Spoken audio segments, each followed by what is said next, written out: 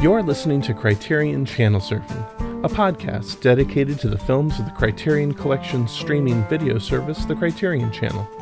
I'm your host, Josh Hornbeck. Friend of the show, Michael Hutchins, joins me today to discuss July's new releases and expiring titles. Stay with us as we start surfing the Criterion Channel. If you enjoy Criterion Channel Surfing, check out The Complete Podcast, hosted by Matthew Gasteyer and Travis Trudell, covering the filmographies of the world's most renowned directors one season at a time. The Complete is dedicated to taking chronological journeys through the most rewarding filmographies in cinema. Each season covers one director, with each episode focusing on one feature film from their catalog. The first season was dedicated to Stanley Kubrick, the second season covered Elaine May, and the third season was focused on Krzysztof Kieślowski. The current fourth season is dedicated to the films of Satoshi Kon, the director of such notable Japanese animated films as Perfect Blue, Millennium Actress, and Paprika. Find The Complete Podcast at thecompletepod.blueberry.net. Criterion Cast, a podcast network and website for fans of quality theatrical and home video releases. Find out more at criterioncast.com. My guest today is friend of the show, Michael Hutchins. Michael, thank you so much for coming on the show today to talk about July's new and expiring titles. Oh, thank you for having me, Josh. It's great to be here. Yeah, it's always a pleasure to get to talk to you. How have you been? What's going on in your world? Been pretty good. You know, just a few hiccups here and there, but no, everything is going great. Well, that's fantastic. That's great. I feel like it's always good to check in just a little bit on, you are our resident statistician. I'm throwing this at you a little bit, and I know you don't have the stats up, but you were mentioning in our Patreon pre-show just how many new titles were added to the collection this month. Would you mind just talking a little bit about how much new content came on? Yeah, we had 100 new films added this month. Well, according to the official list, 100, but they snuck in 3 short films which weren't on the list. So, but I saw your list of titles, and you did include them. So that's 103 new films on the channel, and only 70 left. So on the average, if we're getting about 30 films more each month than leaving, that means that we're still getting this continual growth. Right now we're over 2,500 films on the channel. And just a year ago, it was only around 1,900, 2,000. So yeah, so within the last year, it's been growing pretty much. That's crazy. And is 100 new films, is that pretty standard for a month, or is that only within the last normal? Yes, within the last say 6 months or so, the average has been around 100 films. So yeah. In the last 6 months, the average has been, they've added 719 films in 7 months. Wow. And that would be 102 films each, on the average, 102 films for the month, for each month. And the average leaving for the last 6 months, was 7 months, is 71 films. Okay. So that goes back to each month, we're increasing at least by 30 films each month. That's astonishing. Yeah. Well, let's dive into those 103 films. Right. Let's look at what we're getting this month, because it's a lot, and we're only going to be able to skim the surface. But let's look at what is here. We are getting art house animation with Journey to the Beginning of Time, Invention for Destruction, The Fabulous Baron Munchausen, Belladonna of Sadness, Janos Weitz, Fantastic Planet, Watership Down, Son of White Mare, The Plague Dogs, Alice, Faust, Millennium Actress, Mind Game, Paprika, Persepolis, Waltz with Bashir, A Town Called Panic, Mary and Max, Chico and Rita, The Rabbi's Cat, Los Nibel, Tatsumi, The King of Pigs, It's Such a Beautiful Day, Consuming Spirits, Aya of Yop City, Rocks in My Pockets, The Wanted 18, The Girl Without Hands, Tower, The Wolf House, and Number 7 Cherry Lane. That's an incredible bundle. Right. I mean, it's huge. Well, it's going back to people speaking in the past about how there's so little animation on the channel, Yes. so they just throwing us, this all at once. So it's I amazing. know. It is. It is. We're also getting neo noir with Cotton Comes to Harlem, Across 110th Street, The Long Goodbye, Chinatown, Night Moves, Farewell My Lovely, The Killing of a Chinese Bookie, The American Friend, The Big Sleep, Eyes of Laura Mars, The Onion Field, Body Heat, Blowout, Cutter's Way, Blood Simple, Body Double, The Hit, Trouble in Mind, Manhunter, Mona Lisa, The Bedroom Window, Homicide, Swoon, Suture, The Last Seduction, and Brick. We're getting the digital version of The World of Wong Kar-wai with the features As Tears Gone By, Days of Being Wild, Chungking Express, Fallen Angels, Happy Together, In the Mood for Love, and 2046. And it also will include the short films that are on that set as well. We're getting Paul Mooney, an actor among the stars, with Scarface, I Am a Fugitive from a Chain Gang, Black Fury, The Story of Louis Pasteur, The Life of Emile Zola, Commando Strike at Dawn, A Song to Remember, and The Last Angry Man. We're getting Criterion editions of Being There, Slacker, Hoop Dreams, Hedwig and the Angry Inch, A Room with a View, Othello, and Anatomy of a Murder. We're getting the exclusive streaming premieres of Number 7 Cherry Lane, Preparations to Be Together for an Unknown Period of Time, and You Will Die at 20. We're getting the Criterion original production of Observations on Film Art number 43, Flash Cuts and Long Takes in Le Bonheur.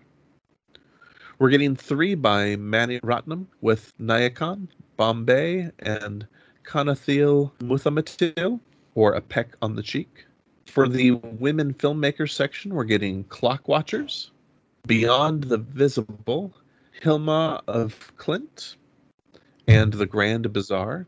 For the true stories section, we're getting A Bigger Splash, A Day on the Grand Canal with the Emperor of China, Andrei Tarkovsky, A Cinema Prayer, The Black Power Mixtape, 1967 to 1975, American Movie, 2 films by Nicholas Grelter with Homo Sapiens and Earth. We're getting the double feature of film and not film.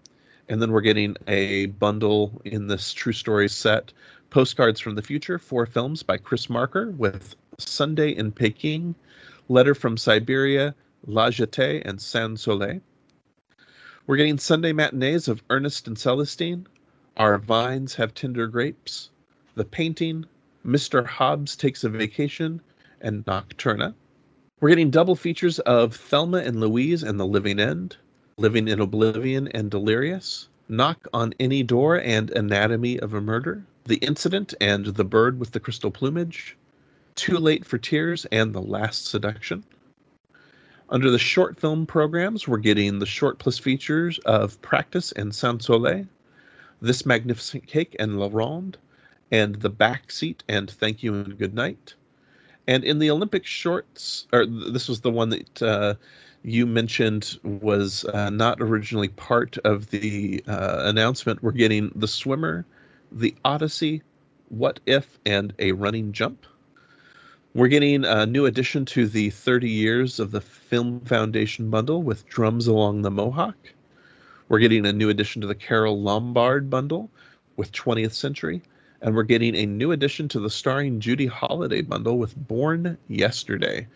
So, yeah, I mean, this is a lot. Yes. And a lot of them are concentrated. As I was looking through and looking for my recommendations and the things I'm excited for, I was realizing, it's not like some months where we're getting a ton of different bundles, but we have so much concentrated in that art house animation and the neo noir bundle Well, yeah, it's that 32 films it's in that one really, bundle. really Yeah. overwhelming. Yeah.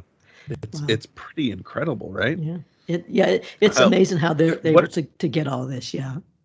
Yeah, I mean the amount of work that they had to do, I'm sure, to work with all the different rights holders. I mean, it's pretty incredible, right? Yes, it is. Yes. Um, what are some of your first thoughts, just as we look over this list and think about this? What are some of the first things that come to mind before we get into our recommendations? Well, I think as I interjected when you was reading off the list was that they're answering a lot of people's concerns about different genres of film and different areas where they've not really had much of a presence in the Yeah. past. In this case, like the animation film and neo-noir. I know they've dealt with Mm. Japanese noir, they've done a Western noir, and they Yeah. did the original the film noir from the 40s and 50s. But yeah, I can see that, and then of course we're getting the digital presentation of the big box set from earlier this year that was released in the collection from Wong Kar-wai. But other Yeah. than that, and then you've got like the classic Hollywood films with Paul Muni, and Hmm. it's amazing. Out of that bundle, I've only seen one film, so that just shows. And here's an actor I've heard of, and I've never really much have seen much any of his films, and I think he's won even a couple of Oscars. Maybe Yeah. he's nominated several times, but it's extraordinary. The few I've seen since they've announced it, and since they've uploaded them, how much I've enjoyed these films that I never knew much about. But yeah, Yeah. they're really touching on a lot of bases this month. I'm also consistently impressed by how much they're really leaning into documentary each month. Just as I go through, since they have reorganized the way they do their announcements by doing it based on the bundle and the section rather than the date. I think it's highlighting some really interesting things. And by creating this true stories section and really grouping all their documentary work together, they are really, really leaning into documentary more and more each month, which I think is really fascinating as well. Yeah, it's like I'm not sure about most of the apps that our listeners are watching the channel through, but through my app, they've created all of these new categories on the front page. I use the Roku, and Yeah. True Stories is one of them, and that's where you go if you're looking for documentaries. You don't even have to even go to the all films list and try to filter. Yeah. They're pretty much there. So it's good that they're able to present these in a way that people can find them a lot easier. In this case, on the front page of the app. Yeah, it's pretty great. Well, with all that content, with those 103 films as we discussed, let's dig in and let's give people a few titles to help them navigate the deluge of titles that are making their appearance this month or being highlighted this month as well. So what would you recommend people catch, and what are you excited to catch? I kind of cheated whenever you asked me about to come up with some titles. In this case, I thought I'd do two pairs. So instead of giving two films, I've got four for you. The first pair is from the art house animation film, and it's easy to put them together because they're both the films by Satoshi Kon, the Japanese animator who sadly passed away when he was in his 40s. These are just two amazing films if you're into anime, if you're into manga. And it's Millennium Actress from 2001. And it's basically a tribute to Japanese cinema of the 20th century. Yeah. I like to think of it almost like an animated version of Citizen Kane, in that the way the story is structured, in that you have a group of reporters, a television journalist who is trying to seek out a reclusive actress, someone who no one has seen in years. And so he's trying to get her story, and he does locate her. And so there's these flashbacks that presents her story, but they're not, and like Kane, it's not told consecutively, but you get to know her story. But by knowing her story, you also know the story of Japanese cinema, because she was there at the beginning whenever they were making films, and even before World War II, and then slowly kind of fading away after World War II. My understanding is he based his character on two famous Japanese actresses, and that was our favorite Setsuko Hara and Hideko Takamine. So I highly recommend that. And the other one is Paprika, which is his last feature-length animated film. That came out in 2006. And I think any fan of science fiction, especially the work of like Philip K. Dick, who always would write about what's real and what isn't, in this case, in this film, he creates a world of virtual reality in which a scientist, she's a scientist and a psychiatrist who uses this new invention to try to go into the minds of her patients. And by doing that, she's creating this virtual reality for them to work out their problems. But what she doesn't realize is this character she created, this character named Paprika, has a mind of its own. So, and that's where it takes off from there. But I recommend those two films from him. And the other two films are new to this film, but they're being added to two bundles that came in last month. The first is on the Carole Lombard bundle. That's 20th Century, a film from 1934, pre-code, directed by the great Howard Hawks. This is the film that practically invented screwball comedy, at least in my book. It's seminal. You know, it just everything about it, what seems to led to the next 10, 20 years of screwball comedies, starring Carole Lombard and John Barrymore, who was twice her age. And on paper, you would not think that would work. That was strange casting. But my goodness, when you actually see it on screen, it really works. And he's almost like a mentor, Svengali type stage director, and he kind of take control of her life. It was a film that made Carole Lombard into a star. She was only 25 years old at the time, and it was written by Ben Hecht and Charles MacArthur, who wrote. They wrote the stage play for The Front Page, which later on went on to write His Girl Friday. Ben Hecht wrote Notorious. He worked a lot with. I mean, he's just one of these behind the scenes writers where they bring him in to ghostwrite or to kick up some of the screenplays where he never got credited for. And the other film that was new this month is Born Yesterday. It's a film by George Cukor, starring Judy Holliday. Was added to her bundle, and this is the film that made her into a star. In fact, it was her first starring role. She had played the part on Broadway on the stage play that was written by Garson Kanin, and it's almost like a Pygmalion, My Fair Lady type of story, where you see this young woman kind of grow on her own and try and find herself in this world dominated by men. But Judy Holliday's story is a pretty sad story too, when you consider she was so young when she passed away as well. But after Born Yesterday, she went on to make a series of 6 films in the next 10 years. Most of the best ones were directed by George Cukor, and all of these 6 films are on the channel right now. So I suggest that you watch them consecutively, starting with Born Yesterday and going all the way through Bells Are Ringing. I'm not saying that the films get better as they get along. I think her earlier films are better when she's working with George Cukor, who really knew her strengths and how to use her. But it seemed like later on that they were playing on this character that she created, and it seemed like there's a lot of repetition as far as her characterization in the later films. But the early films with George Cukor are very good, and I recommend those. I do want to echo your recommendation on the Satoshi Kon films. I think those are two really... Well, I haven't seen Paprika yet, so that's one I do need to catch. But Millennium Actress especially is just outstanding. And if people haven't heard it yet, our friend of the show, Matt Gasteyer, and his show, The Complete Podcast, they have been doing a complete Satoshi Kon season right now. And so for anyone that has not listened to that, I highly recommend taking the dive into that. They just finished their episode on Paprika recently, and they are going to be doing a wrap-up episode soon.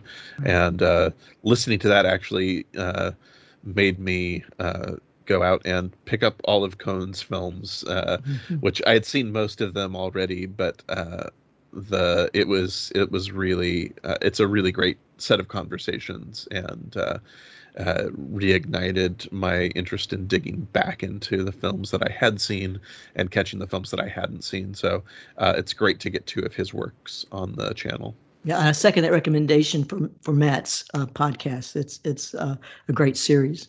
Yeah. I'm going to recommend, this isn't in the Art House animation bundle, even though I think it could be, but this is in the Saturday matinees. Ernest and Celestine is just a really lovely and charming, delightful little family film. I watched it last year and was really charmed by it. And I think this is a great film for all ages. I think this is one that you can definitely sit down with your kids and watch. It's incredibly sweet. It is, and yet it isn't saccharine. It isn't. There's a playfulness to it. The animation is stunning. I'm really glad that Criterion, it sounds like it has both the French language and the English tracks. Most of the versions that we have stateside only have the English language track. And so it's really exciting to be able to get the original French language voice cast as well. Even though I think the English voice cast is great. I think they do a really good job with the material. But it's always nice to get these get the original voice cast as well in these animated films.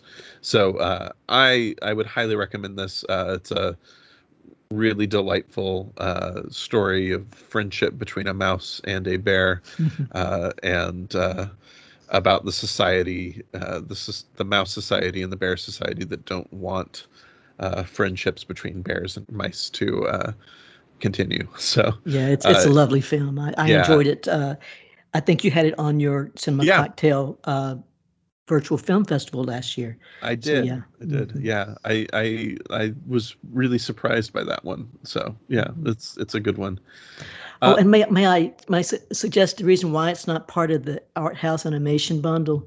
I came to this conclusion talking with another member of the group in that it seemed those animated films that were added to this month's lineup that are not part of that collection were mainly aimed towards children in this case. And I think the Art House animation bundle is intended more towards an adult audience. Yeah. And so that could be the why certain films like this one and other ones weren't in that big bundle. Yeah, I think that's a pretty good guess as to that. Yeah. My second recommendation is Clock Watchers. It's a 90s indie comedy. I saw it in its original theatrical run. It's one of those films that has disappeared. I'm really glad that Criterion has highlighted the fact that it has kind of vanished. It fell victim, I think, to those format shifts that so many films at that time did, especially smaller films that just didn't quite have the cultural didn't make the cultural impact that larger films did. You know, it didn't quite make the transition from VHS to DVD, and you know, it is a very droll, very funny, very quirky, somewhat surreal comedy about office life, about being a young adult, about trying to find your place in the world, and I think it's a really, really sharp comedy. I'm excited to rewatch it. I haven't seen it, you know, in probably 20 years, and I think that whenever Criterion is able to bring these films back and bring them back into the conversation, I think that it is doing a really great service to these periods of time where films again have often been neglected, and again I think that there were a lot of women, a lot of people of color making films during this time that that just didn't get the recognition that they deserved. And so Well, I I'm was going to excited to say have that. I was this. going to say the reason why you were saying earlier that was neglected and forgotten is basically because it was a woman director and Yeah. it was female leads. And Yeah. so that was basically the reason why I think it disappeared. Yeah. And I think that, one of the leads is, Lisa Kudrow from Friends. And I Mhm. think people were expecting it to be like Friends. And, I think we have seen that she is an actor who is incredibly smart in her choices post Friends, and she's been doing really great work. And this was showing how interested she was in doing things that were maybe off the beaten path. And so I think this is one that's definitely worth catching. Oh, yeah. Even if it's not going to be your complete cup of tea, I think it's definitely worth seeing to see how these 90s comedies were being developed at that time.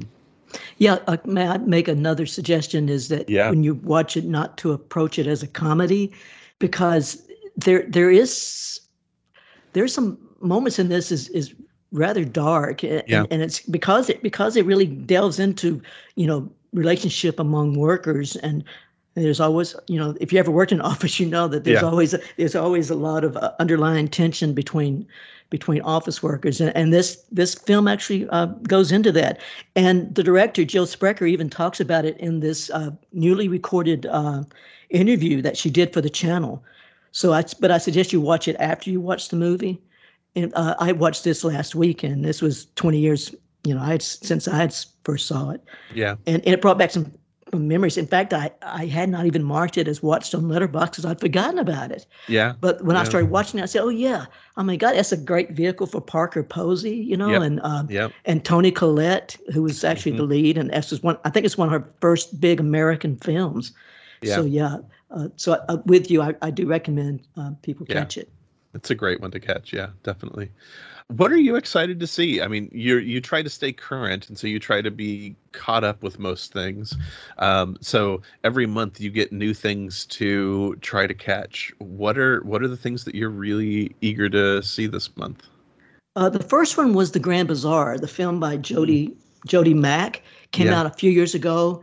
I recall I had a trial subscription to Mubi about a year or so ago, and it was a film that I had started watching. I'd watched maybe the first 15 minutes of it, and I said, "Yeah, I got to get back to this later." So I put it aside, and then my subscription ran out, and so I'd forgotten all about it. And then, thank goodness, we've got the channel, coming to Yeah. my rescue and letting me see this film.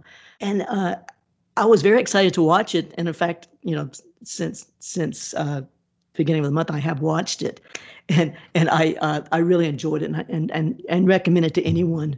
In fact, this could also be considered an animation film when you consider stop animation, because so much of it is animated. She's an experimental filmmaker, mainly dealing with short films. I think this is her first feature-length film, and even at that, it's only about an hour long.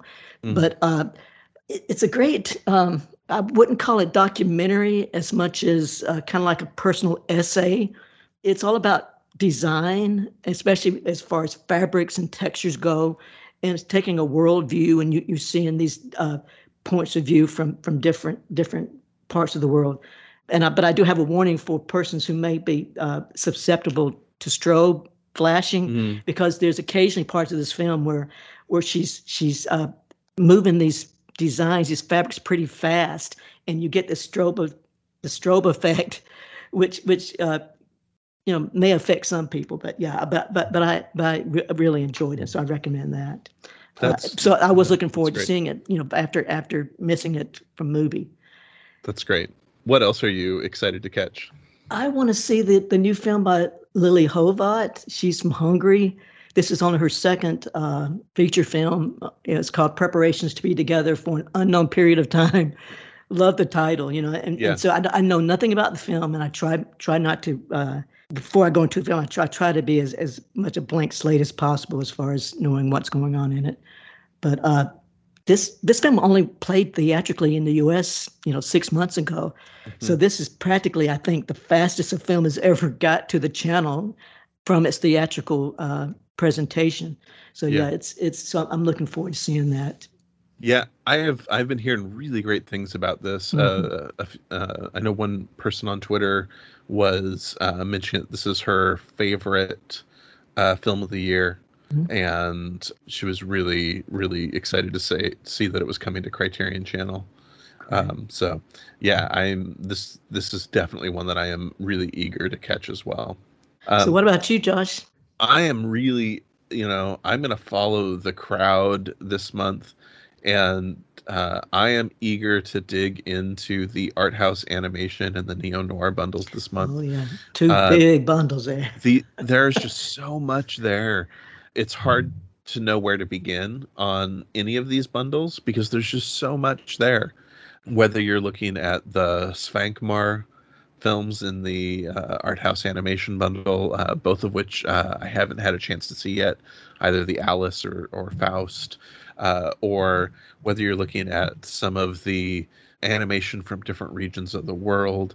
I mean, there's just so much there. I've seen a chunk of the animation that's in there. I've seen things like the Wolf House. I've seen some of the other really great pieces within the bundle, but there's just a lot there that I haven't seen, and I'm really eager to.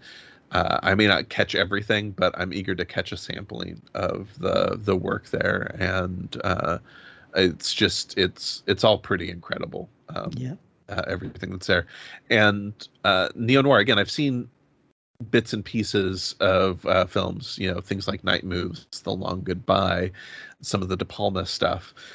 But I love that we have this really incredible overview of this take on the noir genre that I think is really, really incredible. And so I'm excited to dig into some of these films and understand the ways that filmmakers begin to play with noir a little bit more. So yeah, I'm excited for these. It sounds great. I've saw maybe half of them myself, but both of those bundles, and I'm just going chronologically, hitting the ones Yeah, that I've not watched before, and having a yeah, good time. The that's other night great. I saw Farewell My Lovely, which was a remake of Murder My Sweet, based on, is it Raymond Chandler? I'm not sure, Yeah, I but think so. yeah, Philip Marlowe, his character. But really Yeah, enjoyed it. And Robert Mitchum, even at this age, I mean, he was hard hitting. It was just a fun film. But it yeah, really, this director was really harking back to the original noir. Unlike a lot of the other directors who tried to put their own little spins on it, on their films, like the Coen brothers, and this Farewell My Lovely, it's almost like if you turned off the color of your TV and just watched it in black and white, you would think it was being made back in the 40s. Yeah. yeah, that's great. Well, as I always like to say, Criterion giveth and Criterion taketh away, Mhm. and we're losing some substantial films this month, some big ones, and I'm just going to dive right into this. We're going to be losing most of the directed by Mitchell Legion bundle. We'll be losing Death Takes a Holiday, Murder at the Vanities, Easy Living, Midnight, Remember the Night, Kitty, To Each His Own, No Man of Her Own, and Darling, How Could You? It looks like Hands Across the Table will be remaining on the channel. We're going to be losing a good chunk of the directed by Guy Madden bundle with Archangel, Careful, Dracula, Pages from a Virgin's Diary, Cowards Bend the Knee, The Saddest Music in the World, and The Forbidden Room, all leaving the channel. But most of the shorts, My Winnipeg and The Green Fog, will be remaining, it looks like. We'll be losing most of the written by Dalton Trumbo bundle with Kitty Foyle, 30 Seconds Over Tokyo, Our Vines Have Tender Grapes, He Ran All the Way, Roman Holiday, The Green-Eyed Blonde, Cowboy, Spartacus, The Last Sunset, and Lonely Are the Brave leaving. It's possible that Trumbo, the documentary, will be remaining.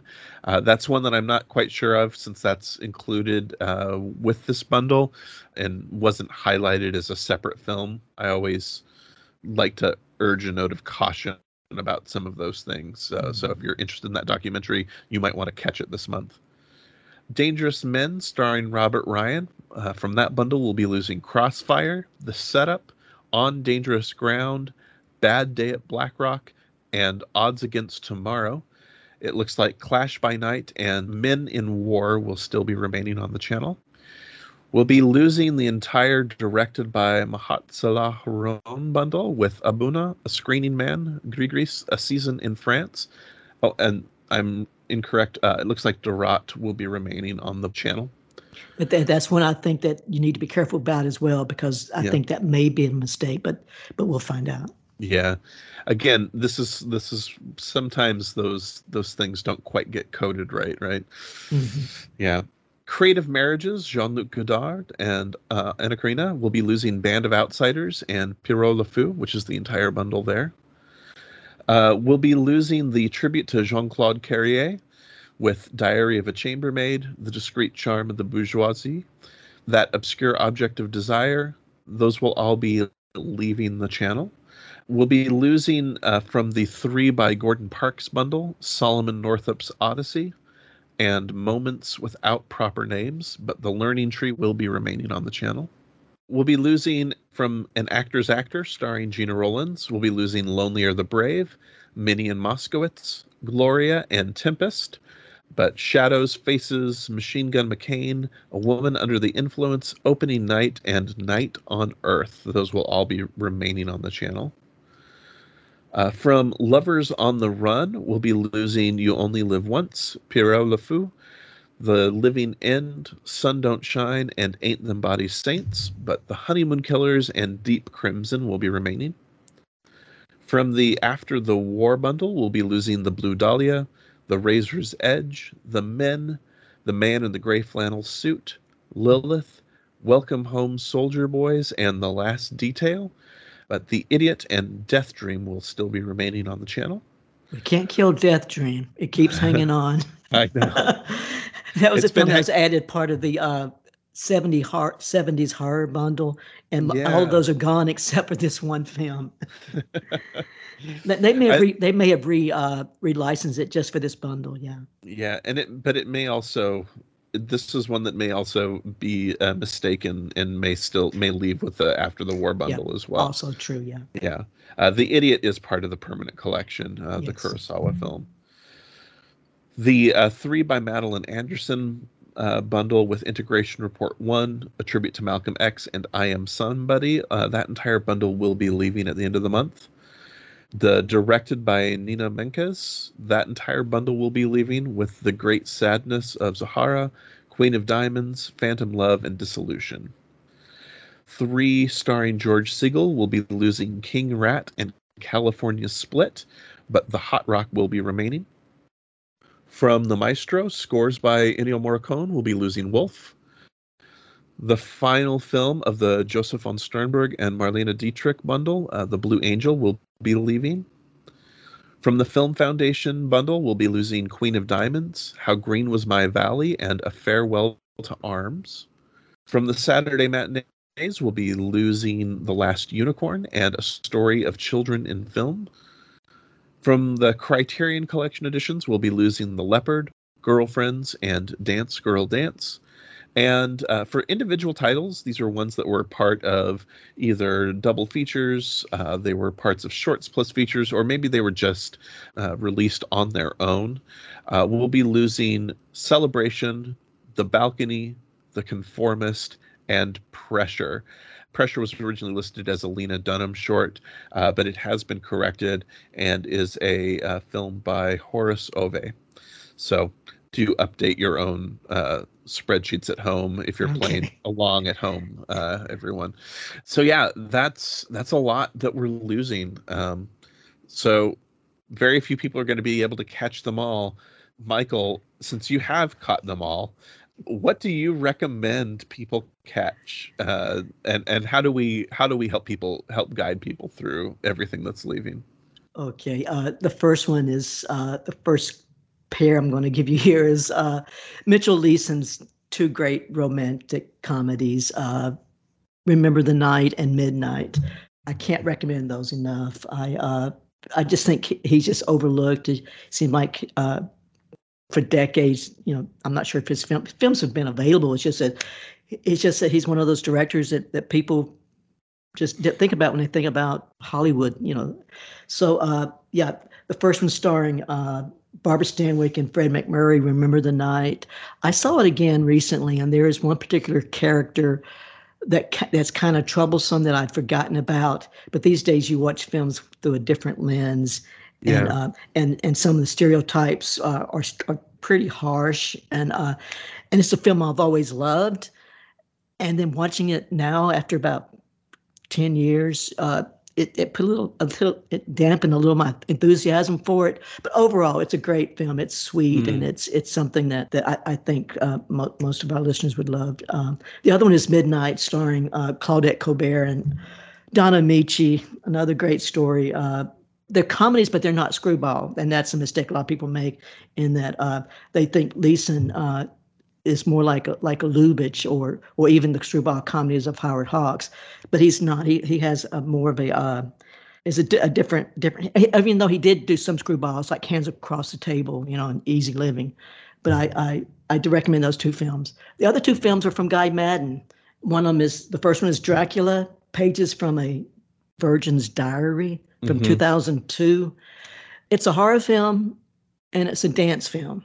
I mean, if you ever can imagine those two genres coming together, this is the film to watch. It's not like a ballet or dance film that you've ever seen before, in that in most cases, director tries to present the entire stage. Let's say if the performance is like on a stage, you'd pull the camera back and you'd see all the ensemble, and you would see like even the pair dancing. You'd be full body. In this case, Maddin chooses to film in close-ups. And he does these quick edits, and so it's just a different kind of dance film than you would ever expect to see.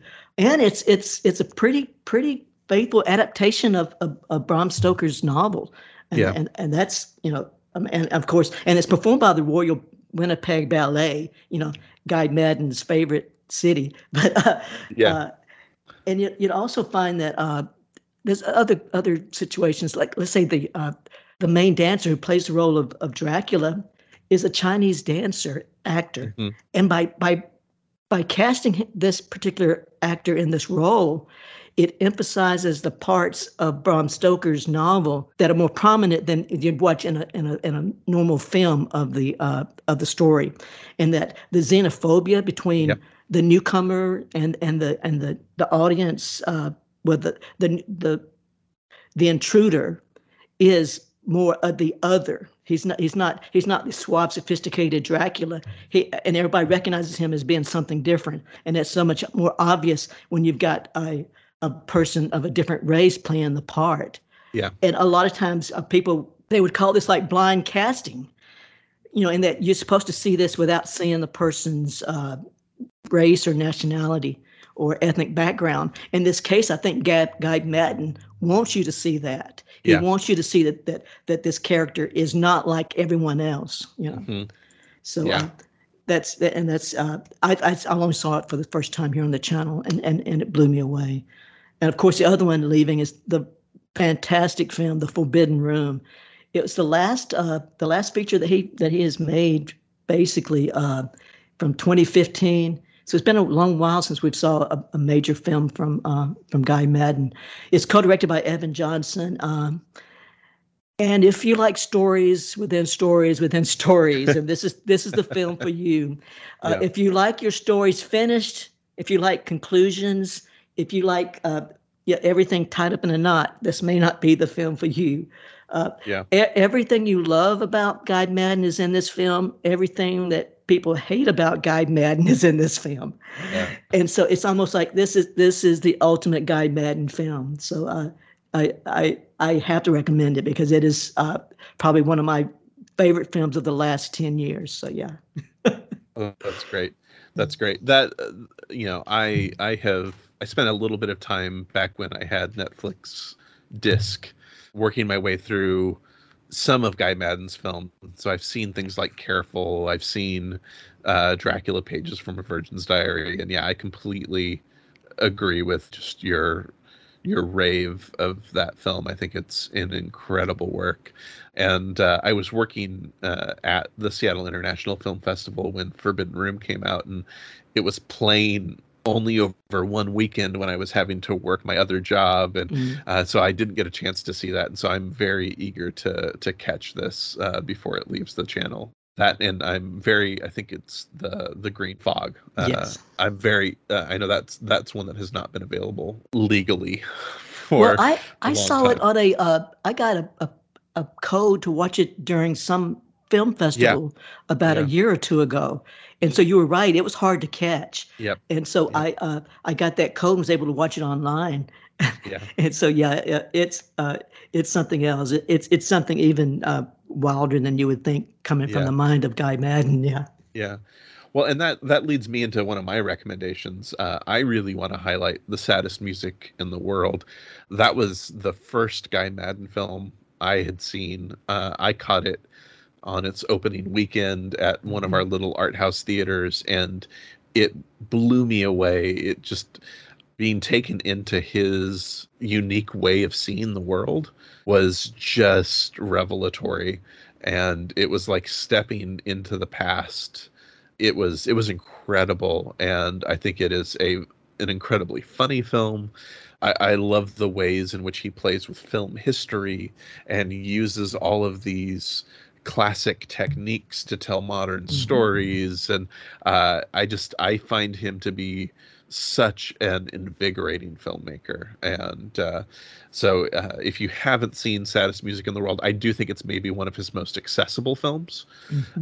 So if you that may be a really great place for you to start if you haven't begun that journey into his filmography. Definitely catch that. It's got some great performances by I think Mark McKinney and Isabella Rossellini. Do catch that one if you haven't had a chance to see that. Yeah, and if you just want a taste of Guy Madden, if you've never seen any of his films, there's a 6-minute short called The Heart of the World. Yep. And Yep. it is, I call it a trailer for the greatest film that Sergei Eisenstein never made. Yep. Yeah. Yeah. And we all know that cinema is the heart of the world. So yeah. Yes. Yeah. That's great. That's great.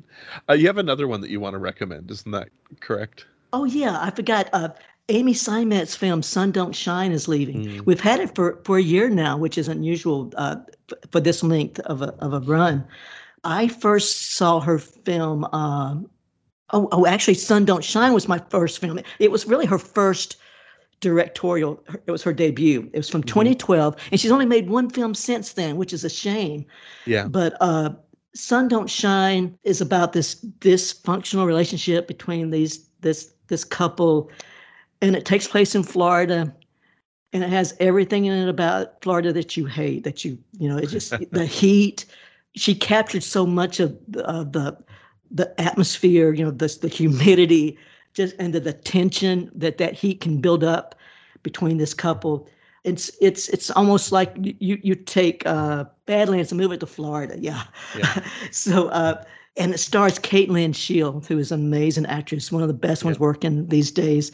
She seems to be Amy Seimet's muse because she's been in all of her films. Well, both of her films. The latest one I think it was on your Cinema Cocktail virtual film festival. That was She Dies Tomorrow, which came out last year. And so and there's also a very nice interview with Seimet's on the channel about Sun Don't Shine. So yeah, catch that. Yeah, don't That's great. Don't let that get away from you. That's great. Yeah, I'm gonna definitely try to catch Sun Don't Shine because I loved She Dies Tomorrow. So I think I need to catch this one a lot. I think it sounds great.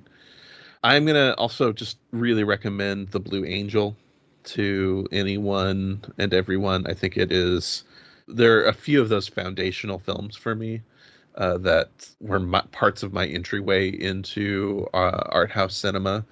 This is one of those ones alongside things like Knights of Cabiria, Seventh Seal, Seven Samurai.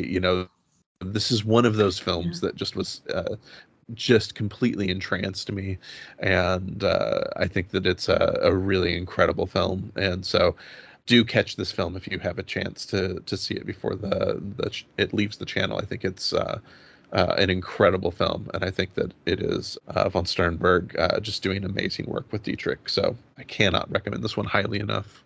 Yeah, I only saw it for the first time. This appearance on the channel kind of pushed me into watching it. I've had the Blu-ray from Masters of Cinema for a couple of years now. So of course I pulled that off the shelf and watched it in lieu of watching it on the channel. I'm still counting it as a channel watch, but it's one of those seminal films too. It basically sets the format of the next 50 years of relationships between older men who are entranced by sex and by who's the downfall of men who see women as objects and perhaps deserve what happens to them in the long run. Yeah. I don't want to give away too much, but it's a wonderful watch. Yeah, that's great. This is one of the first times I've when we've been doing these that I've seen you have something you're excited to catch that's leaving. So what are you excited to catch, Michael? I want to see. Well, I want. Whenever you asked me to fill out this list, I was excited to finally get to the audio commentary of Bad Day at Black Rock. Oh, I'd seen this film maybe 30 years ago, and then I saw it last year when it reran for the first time on the channel, and then they brought it back. It was only planned for 1 month. Yeah. And I said, well, in this month, I will watch it again, and I will then catch John Sturgis's commentary. And of course, I missed watching it again during that 1 month. So when it came back, I had to make sure that I watched it. And since I put this on the list, excited to watch, I can tell you now that I have watched it again. So and with the commentary, this commentary was recorded in 1991 by Criterion, if you can believe it, all the way back, 30 years ago now. They got John Sturgis, the legendary, Hollywood director, to sit down and talk for 80 minutes about a film, and it's extraordinary. It is scene specific. In fact, it's like a master class in filmmaking. And you sit there and you're watching. He's telling you every move he's doing, every choice, and the actors and the camera. It's just something that everyone who's interested in the making of films should listen to. It was recorded shortly before his death, and so it's things like this when you think about the value of what Criterion has done for film and the history of film, being able to get this director to sit down, watch his film, and tell you how he did it. That's great. And the film itself is great. If you've not seen the film, even if you don't want to listen to the commentary, of course, I do advise you to watch the film first. But watch the film before you listen to the commentary. It's kind of a mix between Westerns and noir. Mm-hmm. But I don't call it a film noir. I call it a film soleil because it takes place in full daylight most of the film. There is a climactic scene near the end where it takes place at night, but other than that, you get the sun and the heat of the. I think it was filmed in Death Valley or somewhere out in the desert of California. But yeah, it's a great experience just listening to John Sturgis talk about making his film. That's great. That's great. Yeah. I'm really excited to try to catch the Mahat Salah Haroun bundle. He has a new film at Cannes this year that's getting really great reviews right now.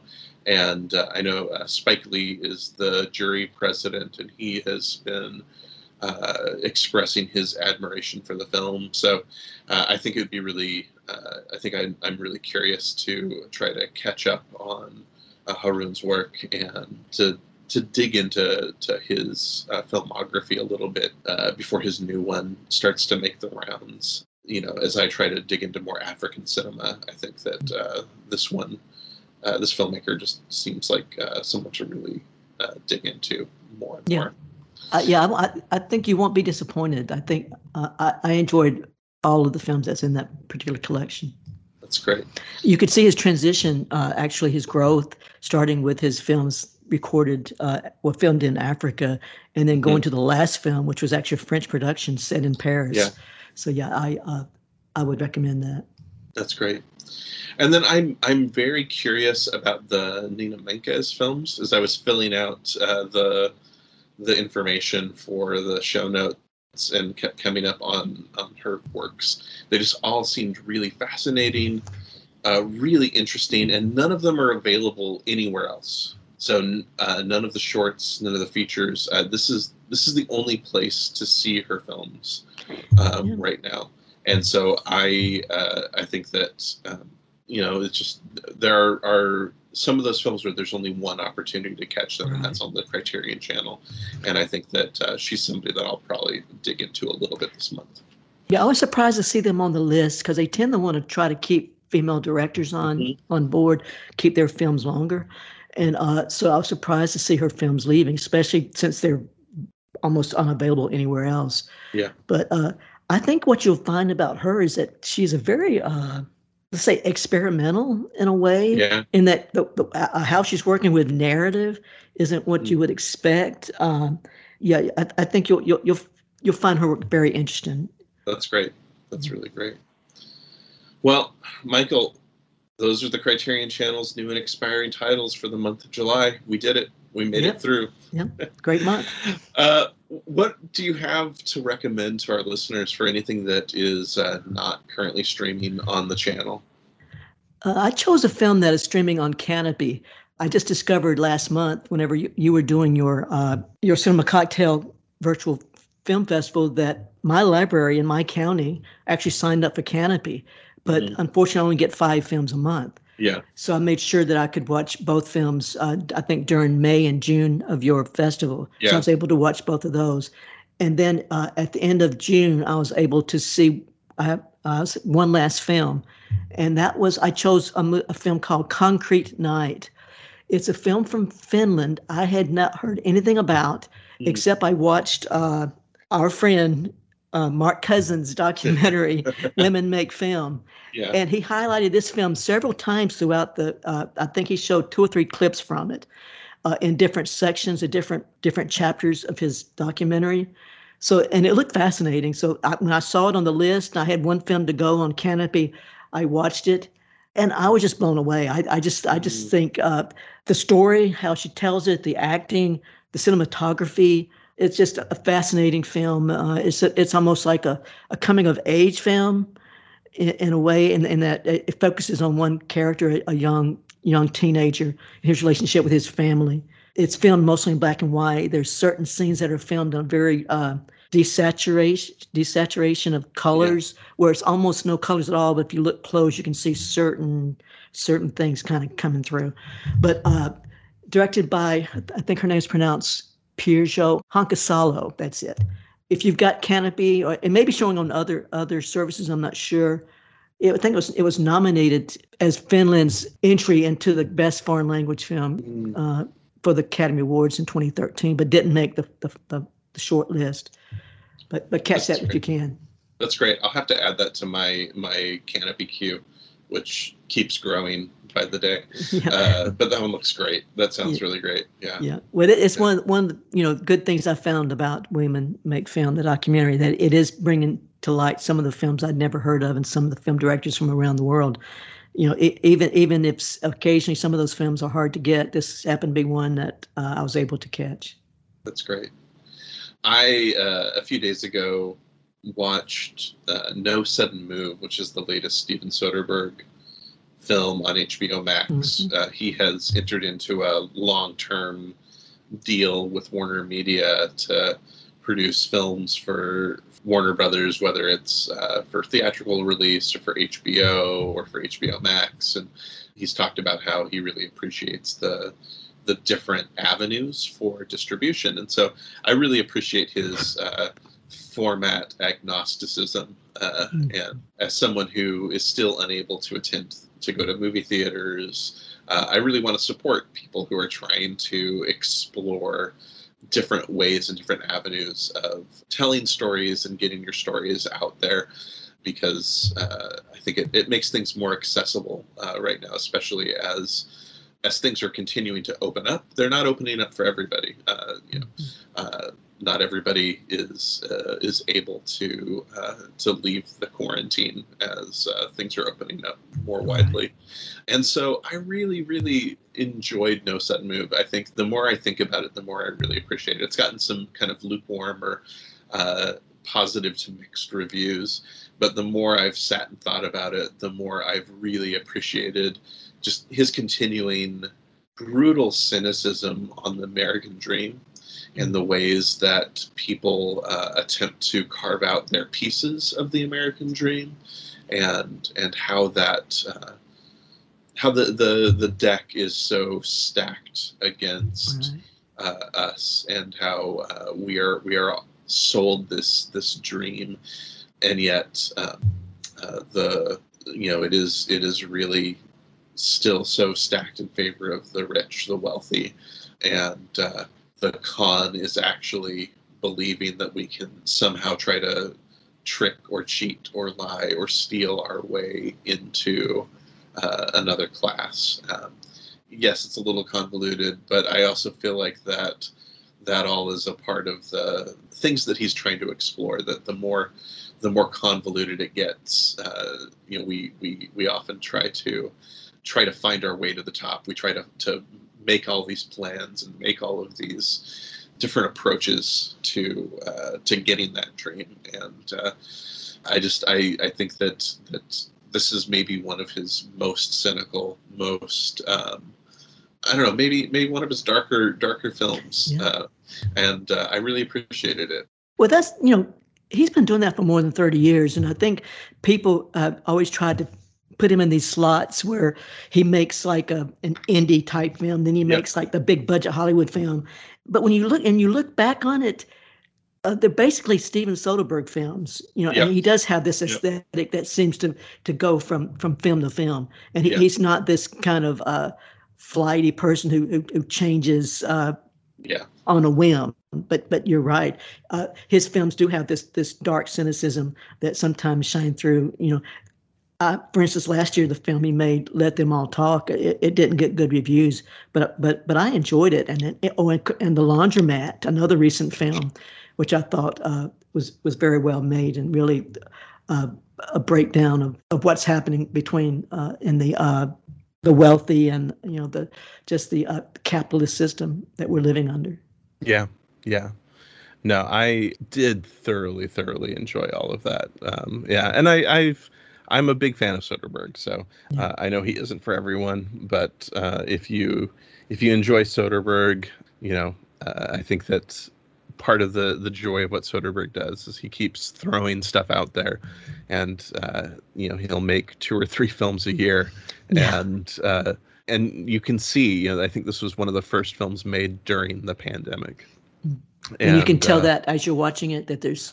I think so. It was one of the first films made with all the COVID protocols, and so he is, he's making this kind of at the beginning of this, trying to figure out how do we also restart the industry. I enjoyed it. I enjoyed it quite a bit. I think it's one that will probably continue to grow on me, like a lot of his films that are maybe less successful at the beginning. As I think about them more, and as I watch them, revisit them a second or third time, I tend to enjoy them more and more. And I also really enjoy the ways that he explores how money tends to come between people as well. So I'm looking here on Metacritic, and it's got a 77 out of 100, and that's pretty favorable reviews. It's not bad overall. Yeah. All right. Well, Michael, thank you for joining me today. This has been a lot of fun. Oh, yeah, it has been. Yeah, it's been a great time. Thanks for having me, Josh. I always enjoy these conversations. I always enjoy getting to talk movies with you, my friend. Yeah, and same here. Anytime. Where can people find you online? I am on Letterboxd. Just look for Michael Hutchins. I got a lot of lists on there of varying qualities. I think they're all pretty good. But there's a lot of them, especially having to do with Criterion and the channel itself.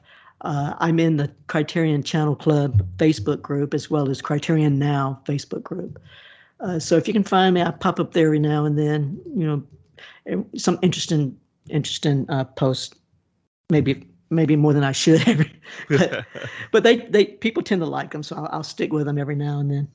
That's great. Thanks again. This has been fun. Yeah. Thank you, Josh.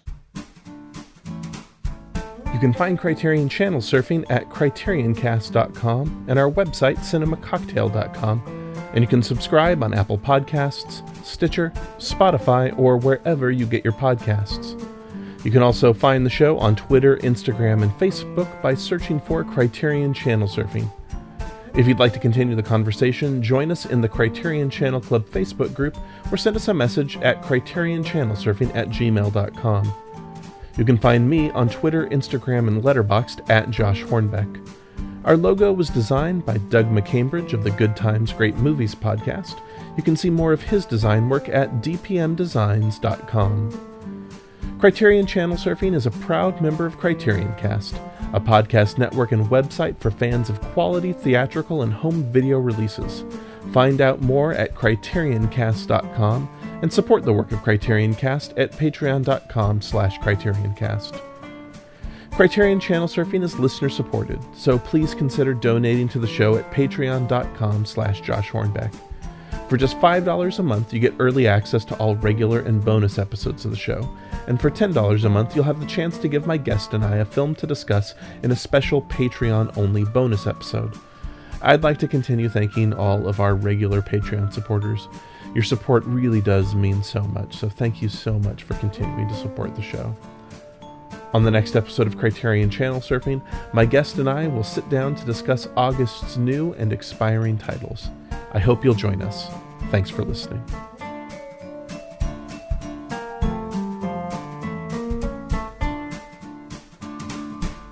Criterion Cast, a podcast network and website for fans of quality theatrical and home video releases.